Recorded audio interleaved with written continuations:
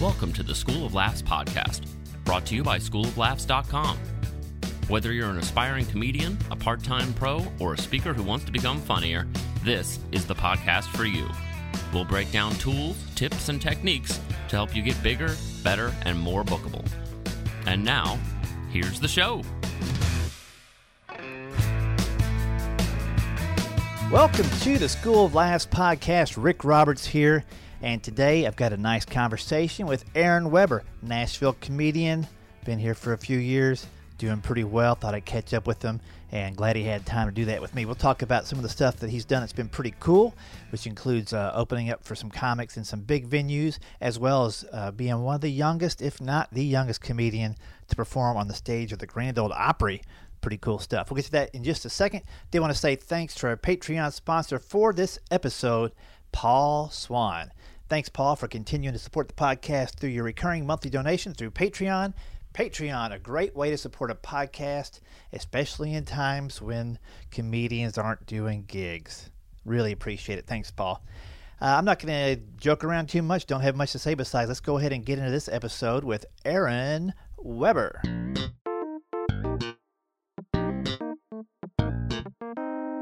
So I'm sitting across from the Aaron Weber. How's it going, buddy? It's going great, man. Thanks for having me. Hey, might be the last person I get to talk to outside of my house. I know. It's a lot of pressure for me to make it good and interesting. This might be your last ever podcast. That's right. People will be listening to this on repeat for decades to come. This is what it used to be like. I hope not.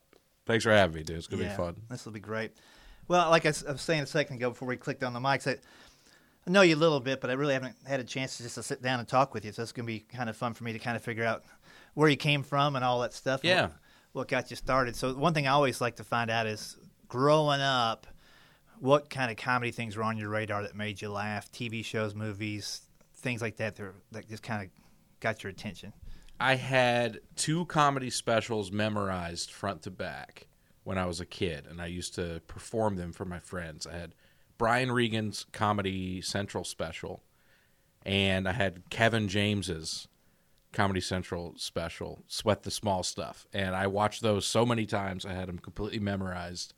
And I'd like school field trips and stuff, I'd perform it. And that was really my first kind of comedy that I watched. And then I was obsessed with it for so long. But it wasn't until like after high school that I started to really become a nerd about it. Right. Know?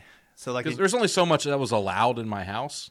Yeah, so like we didn't watch, like we weren't allowed to watch like The Simpsons growing up. So we would, when my mom would go to sleep, sometimes me and my dad would stay up and watch shows like that. But we had Bill Cosby himself on DVD, right, that we'd watch every now and then. So it was just the little that I was allowed to listen to, I loved. And then when I got out on my own, I was like, oh, I can watch it all now. So when you started to find that, hey, I can watch anybody, you still probably knew so much about Brian Regan and Kevin James. They're still on your hit list of guys to keep in track. Sure. But who started to jump on your radar that would have never been allowed in your home, or that you would never? I remember when I found Louis C.K. on YouTube, and I was like, this is unlike anything I've ever heard before. And there's something so not naughty, but I was like, I should not be listening to this. But this guy is brilliant. I can't describe why this guy is so brilliant. But I remember sharing him with my friends and being like, you got to watch this guy. Like, this is hilarious. Yeah. I was in high school when I found that video. And now these kids growing up, they have access to everything. And, you know, so I'm curious what their influences are like. Like, they can see everybody at any time on the internet. So you get into high school, you like that stuff. Then you go on to college. And so I know you were at Notre Dame, but I didn't know what took you to Notre Dame, or what other colleges were in the mix. None, really. I applied early and got in, so that was the only school I applied to. But I had a lot of family go there. My older brother and sister, and my dad went there, and my aunt, and now I have 4 cousins that go there. So it was a big family thing, Notre Dame was. So once I got in, I was like, I'm done with this application process. So I went there, and we had a student stand-up club at Notre Dame called the Student Stand Up, I think it was called. And we had shows like once every other month right after the Improv Club at a club on campus. So that's when I started. And I started like my sophomore year. like I said, I've been a fan for it for a long time, so I've just been writing stuff, never knowing when I would get to do it. Then I found out about this club, so I did it, and I probably did like 6 or 7 shows in college, and that's what I thought I was really doing it. You have no idea. Right. You know, you're just like, oh, man, I'm a comic now. I've done 6 shows in 2 years to a packed room of all your friends. You're like, this is so easy. Right. I'm going to kill it. And then, you're not even prepared for what the real world is after that. But, yeah, that's when I started. We had a good group of a lot of those guys that were in the group with me are still doing stand-up, like, well. That's great. In big cities, Chicago and D.C., so they're still out there. We had a good group. That's cool. Did you kick the tires at any comedy clubs at that time? No. There's There was a Funny Bone in Mishawaka, but I don't know if that was still there. No, it wasn't around when I was there. There's the Drop Comedy Club in South Bend, which I've done since I've graduated, but I never did anything. I wasn't even thinking. Yeah. When you're in, especially at Notre Dame, you're just so the campus, Notre Dame, that's your whole world. And you're not even thinking about outside of that, which is so dumb. I could have driven 2 minutes down to a real comedy club and hung out there, but you just weren't thinking about that. What was your major there? I was a marketing major and a philosophy double major, but I failed a couple classes at the end, and the philosophy is now a minor, I think. I can't even remember. But, marketing and philosophy. So I'm using the marketing definitely now a little bit. Yeah. Nothing concrete. I can't remember anything that I learned. But in theory, I'm using the marketing now. Yeah, you're the product now. So you and your That's show. a good way of thinking about it, yeah. Well, I always think like the comedian's the store, the jokes are what's on the shelf, and like your opener and your closer, those are what's in the window. When people walk by, they're like, wow. You know what I'm saying? That's smart. That's more than I learned in 4 years of college right there. Well, but it's true. Like if you were a storefront, you know, what was is your closer good enough to put in the window? Is your opener strong enough to get people in the door? Oh. And then what are they buying when they walk through the I'd be house? like a speakeasy. Like you don't even know it's a store when you walk by. Like, man, you have to somebody know missed the secret opportunity. password to get in. Yeah. I'd be like the Dollar Tree. I'm like, here's the joke of the month, Easter joke. With the inflatable tube man outside, like yeah. a car delership. I love the tube guy. Yeah. Whoever invented that was genius. Yeah. You want to talk about a marketing breakthrough? That's genius. Man. You know, that and the 500-pound gorilla on top of the roof of these things that, like those. Those aren't as common anymore, but I still see those. Yeah, they make me want to go in. Yeah, I don't even know what they're selling, but I want to check it out. The hot air balloon that sometimes floats above a car dealership. Those things. I haven't seen that. Yeah, it's like a mini hot air balloon. Oh, that's cool. Well, before I get off of Notre Dame here, Yeah. do you know of a couple famous comics that came out of Notre Dame? Owen Smith is a L.A. comic that's from there, and then I think we've talked about this other guy who was a big writer. What's his name? Jimmy Brogan. Jimmy Brogan. Yeah. Yeah. I don't know a whole lot about him, but I've heard him mentioned. If you want, I can connect you with him just so you have a Yeah, I'd love email. to. There aren't many. But you know, he was worked for the Tonight Show forever. He's just a brilliant mind, and him and a friend of mine, John Garrett, who is a comic / speaker who graduated from Notre Dame, they do a show there every year. So it might be something you can get connected to, jump on the show. So Yeah. after Notre Dame, you moved back to Alabama? To Nashville, actually. So you went. So my family moved to Nashville when I was a junior in high school. But by the time I got back, my family was gone. So I moved back to Nashville, lived with my parents for a little bit. Then they moved, and then I got stuck around. Gotcha. So I was the only one that didn't want to move here, and now I'm the only one still left here. So it's Great. funny how it worked out. Yeah. And so when you say they're not here anymore, they're physically on the earth, but they're just not in Nashville. Oh yeah, they moved. My bad. Yeah, they moved back to Alabama. Well, there's been so many. That is weird the way I worded it. Yeah, they've all passed down to Alabama. Well, I was just thinking about all the different tornadoes that have ripped through Alabama and Tennessee. I'm like, they might not be with us anymore. Yeah, no, they're down in the Mobile area now. They've moved back down there. Okay. So it's just me here, in Nashville Gotcha. now. Yeah. What was that like at first? I mean, you have your 4 years of independence at college, but then you're left in a city, and you're like a young adult. You're like, I'm starting to adult here. What do I do? Did you have your own apartment? Did you split it with some new friends? Lived so right when I moved back right away, I lived in my parents' basement until I could find a quote unquote real job. Mm-hmm. But because I graduated late, because I failed a couple classes, that didn't happen right away. So I was waiting tables, and it was a real low point in my life. Now that I think about it, I was just working. I hated waiting tables. I had no prospects of a real job, and I wasn't doing comedy. I didn't even think to do it when I got back, even though I was obsessed with it. And so my family moved, and then I moved in with a couple friends and just kind of crashed on their couch until I could find my own apartment. And I got a job in Brentwood, south of Nashville. And this is actually why I started doing open mics, because the traffic was so bad getting through Nashville every day that it was like an hour-and-a-half commute each way. Oh, man. And I said, I need to find something to do after work so I don't have to sit in traffic. So I just started going to open mics in Nashville, and that's how it started. Gotcha. Do you remember some of the open mics that you started off? Yeah, Bobby's Idle Hour on Mondays. I actually started the first day after they did the record-breaking, The first record-breaking? Yeah, the first record-breaking show. So I showed up to Bobby's Idle Hour, and all these comics who had just done an 8-day show were there, and they were all tired, and it was just kind of a weird vibe, but I kept doing it. So Bobby's and the East Room on Tuesdays after that, and I wasn't hitting it very hard at first. I just wanted to kind of try it out. Mm-hmm. I thought I would go in there and kill. You're so naive. Right. I thought I'd go in there and just murder, and they'd be like, who is this guy? Yeah. I just bombed so bad. And I was like, man, none of my jokes make any sense. They're all like, they might do well at Notre Dame on campus, but we're not there anymore. This is the real world. So I just bombed for a long time and just kept doing it, you know? So did you right this ship by writing local Nashville stuff, or just kind of slowly work through what's funny to you and figuring it out as you go? I think as you gradually start to live a more normal life, that stuff comes out, right? So just the more I kept doing it, and the more I got a real job, and I was out there, I just started to write stuff that made more sense to people. And then when you go on the road for the first time, like you said, and bomb out there, that'll kick you into gear a little bit. Yeah. You're like, oh, I'm writing something. I'm like, this will only work in this room. Why am I wasting time on this if it's not going to work, in Jackson, Tennessee? Yeah, and that's an interesting angle, because there are jokes that you can only do in one spot, and you'll think of those, and you'll do those in one spot. But as you think about comedy as a career, if you keep only doing those jokes, you have to swap those things out every time you hit the road. But to build that first act that is, most comics take 6-7 years to build that first hour of solid stuff, because you're chucking stuff and filling it back in.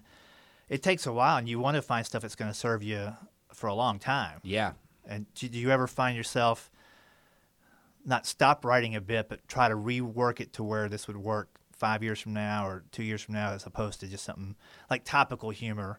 Do you find a theme in it? Yeah. A more universal theme? I've found that sometimes I'll be telling a joke and I'm like, oh, this was a little more relevant a while ago.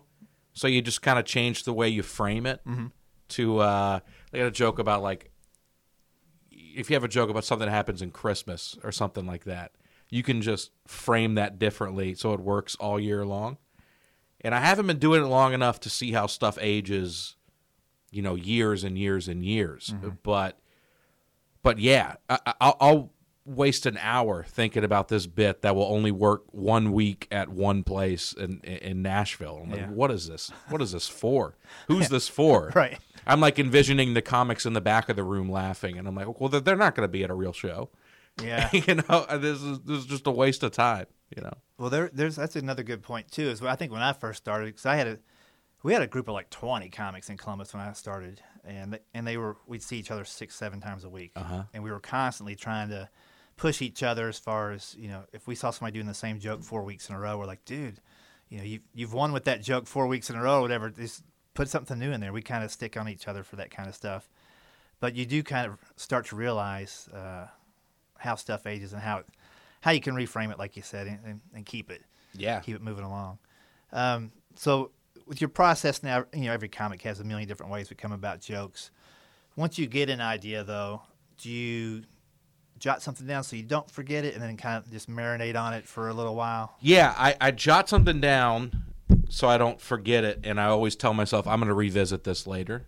But I have a notes app on my phone that I'll just open and type down something so I remember what I was thinking about. Sometimes I'm not descriptive enough when I write down, and I can't remember what I thought my great take was. But I'll write it down, then I'll when I have some alone time, I pull it up and then I just talk through it out loud. And I found that is better for me than just writing it down. If I just want to talk through it like I'm telling it to somebody, then in my car or wherever, then the joke will come out that way. Yeah, you'll eventually say something to kind of make yourself laugh, and you're like, "That's probably good. Exactly." And then I write it down from there, you know. But it's just talking through it helps me a lot. That's good. Yeah. So how do you work your newer stuff in to make sure it gets a chance to see the light of day? Well, I'll try to. I'm getting better at this now. I used to be so scared of trying new jokes at what I thought were real shows. I would only do them at open mics, and then after I'd beaten them into the ground, I was like, okay, now this joke's earned a place in my quote-unquote real set. But now I'm a little more comfortable just wedging these new bits in between jokes that I'm more confident about. And I found that so much of it is just if it's a new joke and I'm not confident in it, it'll come out in how I tell it. Oh, yeah. I just won't tell it with any confidence. And sometimes the confidence can kind of lift a joke up. Yeah. You know, and if you're telling it like you're not sure if it's funny or not, then it probably won't be funny. So that's something I'm trying to get better at. It's just wedging those in and trying to do something new at every show. Yeah. You know? And I think, too, the other thing that happens, if you get too comfortable telling a joke, it loses that confidence, and a joke that was great can become pretty good. Yeah, you get diminishing returns on it. I just talked to Killer Bees about this because I asked him when I got to work with him in Huntsville a couple weeks ago, I said, how do you keep your jokes from feeling stale to you?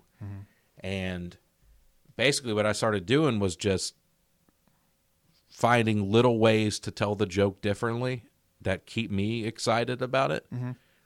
Either a new tag or like you word something differently, or do the joke in a different place in your act. And so you don't just get on autopilot about it, which is, I hate that feeling of just like 2 minutes go by and I'm like, oh, I'm just listening to myself talk. I remember I went through a real phase where it was becoming a problem. I was zoning out. I would all of a sudden I'd just be listening to myself talking, and then I'd freak out about that. And then I've always had this terrible fear of just like snapping and cursing a bunch. Yeah. Which I've never done and never will do. I don't even curse that much off stage. Yeah. But I always have this terrible fear of doing that. So all that's going through my head. Right. And then I'll have my set in my back pocket, and I'll have this little panic moment of like, do you need to reach for your set? Oh, here it comes. Yeah. Oh, you're done, dude. Everybody's watching. Oh, they found out you're a fake. You're a phony. You got to reach for your set. So there's all that's going on in like a split second in your head. Isn't that funny though? Like what we think is an hour on stage can be a second sometimes. I know. Like, yeah. There was probably 3 years where I'd bring water on stage and I'd pick it up and put it back down because I thought if I drank it, they would all leave the room. They would all get up at the same time and just leave. So like, I'd be like, they were just looking for an out, looking for you to take a drink. I'd be 40 minutes in the show, like I'm parched up here, but I'll pick it up and just I can put it back down. But then I like to say now, instead of being afraid of the silence, investigate it a little bit. Pause once in a while and see if something's percolating that you were stifling because you never let the audience react a certain way. And part of that is just being confident in what you're about to say, right? I think if you know what you're about to say is good and it'll get them back, then you can kind of sit in silence for a little bit. Yeah, that's something I'm trying to get better at too, because it feels good. It feels good, and it looks to the audience like you're in total control, not that you're lost control. Yes, it's the opposite of what's going on mentally. Yes, isn't that crazy? Yeah, there's so many videos I have of my sets where I remember I'm having this existential crisis on stage.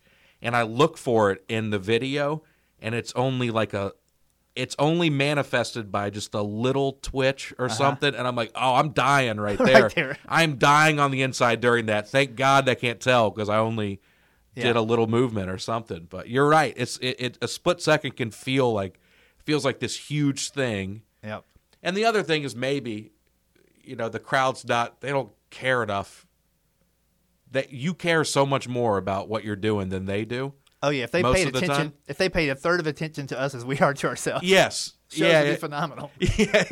I was like, oh man, I stuttered for a second. They're like, we don't care. Yeah, we don't care about this that much. Yeah, That's crazy. Yeah, there's so many things that just over time you start to either self-evaluate in the wrong way or the right way. You usually snap out of it when you see it's not serving your set well. Have you ever, and I go through different phases with this all the time, a physical tick on stage or distraction that, like, do you have currently one that you're thinking of that you do, or have you seen one in the past? Oh, yeah. Oh, I go through phases. Ralphie May told me once to watch your set on fast forward.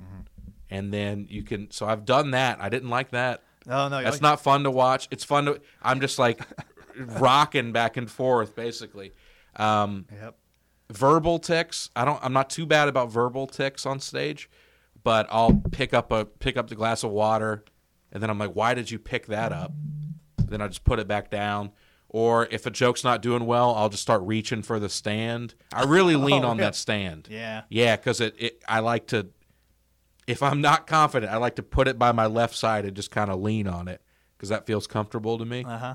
But then if I am confident, I'll leave it behind, and it's this me chasing my stand around stage. If you're watching it, so little things like that I'm trying to work on. Yeah. But they're hard. You're scrambling up there. You're trying to do anything. I think for me at least, as soon as I notice one and get it under control, another one develops. Yeah. And I'll do the same thing. I'll watch some videos and fast forward, and there's like a whole summer where I would just like be rubbing my neck. And watching that on, back, it looks like I'm so disinterested in my material. It's like I'm just going to give myself a massage while I'm up here because you guys are not providing any joy. But then I would get rid of that, and the next thing I know, I was like scratching my chest for no reason. So I just I've learned over time to put one thumb in my pocket, other one on the microphone, and then I notice automatically if that hand comes out. So if I need to for a gesture, it's great, but when not, it goes back, and there's like, that's my anchor point for that, so it doesn't wander. And then those gestures are more impactful, right? Because you're doing them so infrequently. Oh, yeah. And if they serve a joke rather than just, a tick. Yeah, and two comics come to mind when you say that is, if you watch Dennis Miller. Yeah, sure. Or Ron White. They're not very animated. But when they do move their hand, it's a big indication that something's happening here. Yeah. It's interesting. Everybody's got their different style, but there's always that nervous tick. I want to go back a second and go to something we were talking about. So you're talking about you never cuss on stage or never swear, never want to. Like, where do your values come on that? Was that a conscious decision before you started comedy, or did you notice, hey, it's almost, for me it was I'm raised Christian, so I never want to be the guy out there just cussing like crazy. But then when I was doing comedy, a few things would slip out. But I just noticed for me, like the audience wouldn't laugh at the stuff because it didn't look like it fit me.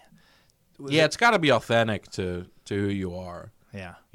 I was clean from the get-go just because I always imagining my parents sliding in the back of the room and watching. Right. And it's embarrassing thinking about them watching. I just brought my parents to the first I opened for a dirty comic who's not even that dirty. But it was just so weird watching them watch a dirty comedian. So I never want to have that when they're watching me. And then I just started to get work for being clean. So I was like, I'm going to keep doing this for a while. I tell young guys, if they ask me, not many do, but I always just say, you're doing yourself such a disservice not being able to work clean. Right. You're missing out on so much work. Because there are so few good, clean comics, and even dirty comics will want clean openers sometimes. So it's like, if you want to become a dirty headliner one day, that's fine. But be able to do 10, 15 minutes clean. You're really hurting yourself if you're not. I don't understand these people that you can't write 10 to 15 minutes of clean material to do on a clean show. It's not that hard.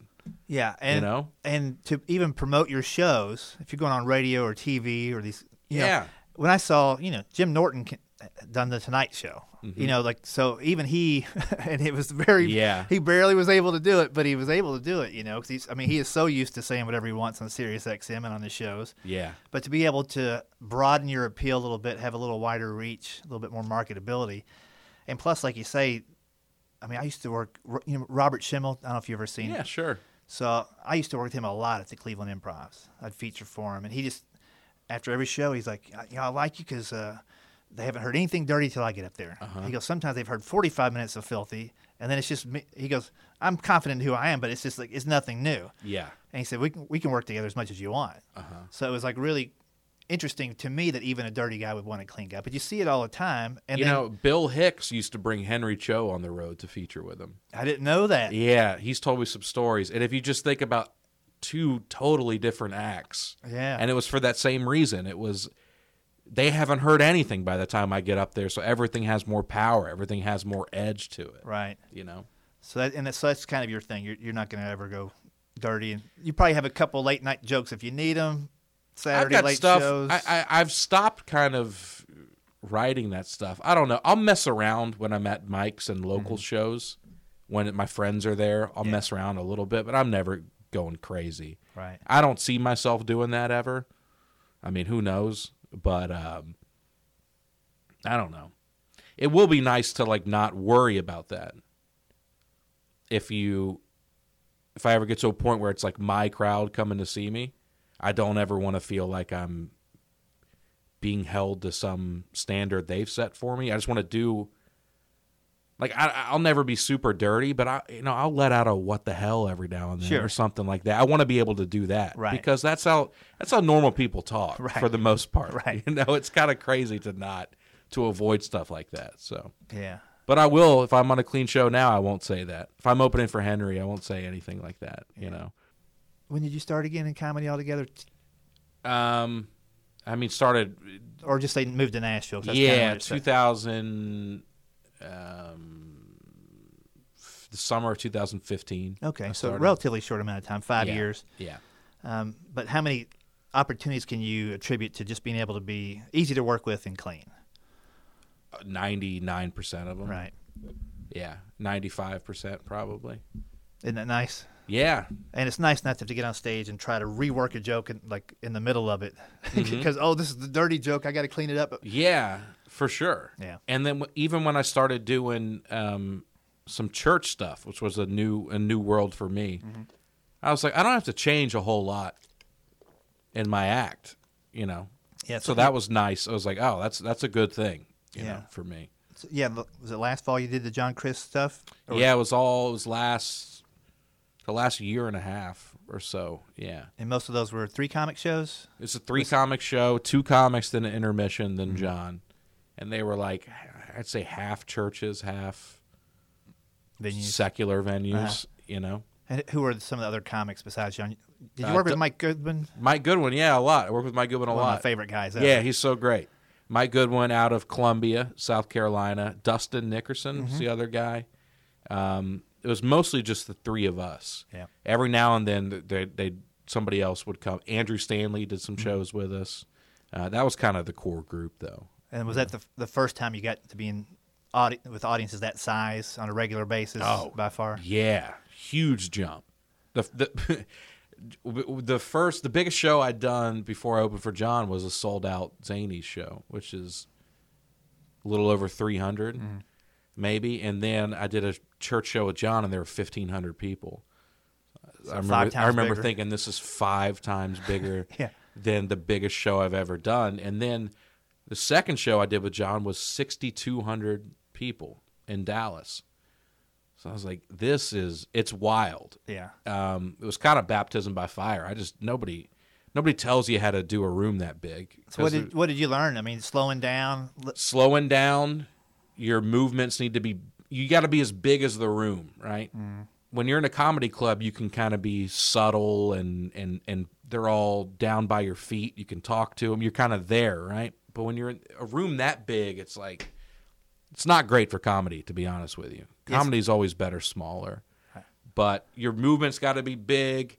The pauses are longer. The timing is so different. It took me a long time to get used to that. Did you find, because I find this with bigger audiences, and I should apply this to every show, but with bigger audiences, I listen to the audience more to kind of take my cues from when they're done with that, moving along. Well, they behave differently.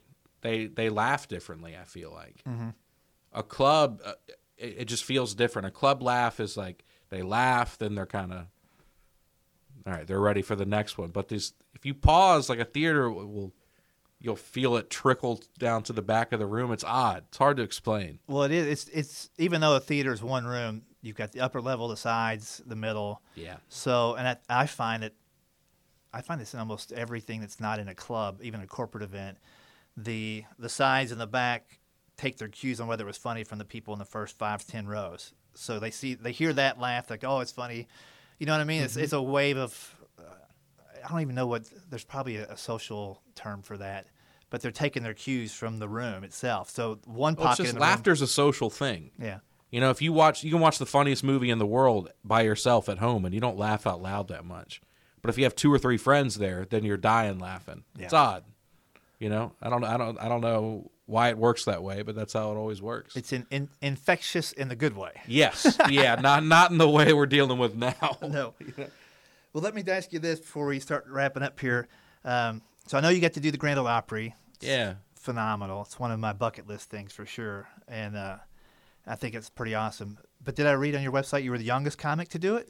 Well, as far as we can trace back? So as far as I can trace back, my friend Dusty Slay, when he did it, he was told he's the youngest comedian to ever perform there. And then I did it, and I'm younger than him, so I just kind of went off of that. So I didn't do that. Hasn't been verified by the Opry. It hasn't been verified by anybody, but it sounds like a cool thing to say. So I'm going to say it for a while until somebody younger than me comes along. I think it's great, and I think it's great for the Opry to have some fresh blood in there for sure. Oh, thanks, man. And yeah, they've been really good to me. They saw me. I did a show at Zany's with Brad Paisley like 2 years ago, and the guy who is now the president of the Opry was there. We met briefly, and he was like, let's keep in touch. So we kept in touch for like a year and a half, 2 years, and then I just got an email out of the blue. That's great. Come do it. So you never know who's in the room. It's one of the weird things. And then the timing of that, was the Opry after you'd done some John Chris shows, so you're used to some bigger rooms, or was it before? Or? Thank God it came after that. Gotcha. So the Opry is like 4,000 seats, which would have, I mean, it's still an enormous room for comedy. It's like, and the setup is kind it's of absurd. Yeah. But I had just come off of a run of, I mean, we were doing 8,000 seat churches there for a while. So thank God I got a few of those under my belt. Yeah. And then I came out pretty confident at the Opry just because I had done rooms that big before. So yeah, that I don't know how I would have done if I went from if that would have come first. If that were my first big show that I'd ever done like that, yeah, that would have freaked me out. Yeah, and those are pretty cool people. I've been backstage at the Opry for some other comics going up. It's awesome, isn't it? Yeah. In fact, if you ever have an extra ticket and nobody's of course, jumping on, I'd love to come see you. If I get to do it again, yeah, I'd love to have you come out, man. I just love the whole vibe. I grew up a big country guy, but I think it's cool that more comics are getting shots in there. Yeah.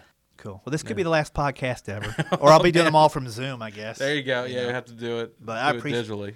I really appreciate you coming in. It's AaronWeberComedy.com is your website, and I love the way you did your website. Oh, thanks. And you designed that? Did you? I did. I designed it from scratch. There. Wow. So you got some computer skills. I used to build websites for money, freelance work. So I built a website to look like an old school MySpace page. And it looks a lot like Thank you. Yeah, the people that get it like it, but the people that don't get it are like, your website's terrible. And I'm like, I understand. But yeah, when I first looked at it, I'm like, what? It's maybe a bad business decision. I've been told that before, but I'm pretty stubborn, so I'm going to leave it there for a while. Yeah, well, that's a whole nother podcast as far as how you put out your image on the internet and stuff. But I think it's funny. And I think thank you. Man. I think for what you're doing right now, it's hilarious. There's also some clips on there you can check out if you don't know Aaron. Definitely check him out and follow him. You're in Twitter a little bit, or you kind of like Twitter a little bit more now during all this. Yeah, you know, at Real Aaron Weber. That's what I'm at on everything. That's right. In fact, I saw you on Twitter the other day showing off your DVD collection. You could last a while in a bunker. I'll be good in terms of movies for a while. Yeah, I got a pretty big DVD collection, and then I just combined them with my fiance's. And she had a pretty big one, too. So we're set for a while. Yeah, and congratulations on that, too. Thank you, man. You got a date lined up or going to... Well... Did you? Or... God willing, the world doesn't end, but we're going to do Memorial Day weekend next year. All right. 2021. And instead of You May Now Kiss the Bride, give him an elbow bump. Standing 6 feet from each other in the aisle. Oh, that's hilarious. Yeah, that's great. Hopefully that's all over with by then. I hope so. Hope we've got the thing under control. And there's some population left to go to a show. Oh, my God. That is bleak. We'll end on the bleak note. There you go. Thanks, buddy. Thank you, Rick. Appreciate it, man.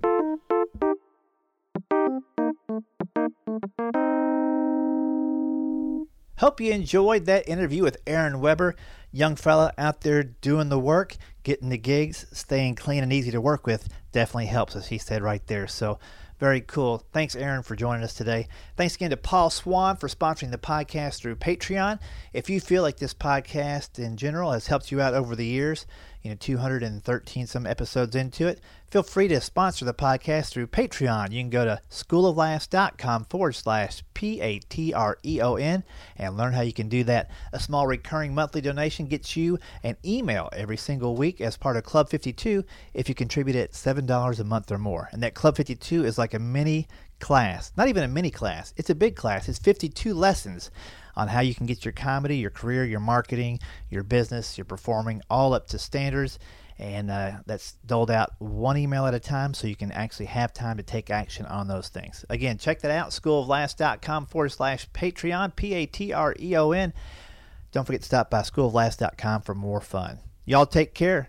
Thanks, Doc Kennedy, for editing. Stay safe and stay funny. Thanks for listening to the School of Laughs podcast. If you'd like to hear more School of Laughs podcasts, you can find them on iTunes and Stitcher.com. And don't forget to subscribe and leave a review. For information on upcoming live and online classes, visit schooloflaughs.com. Until next time, stay tuned, stay focused, and stay funny.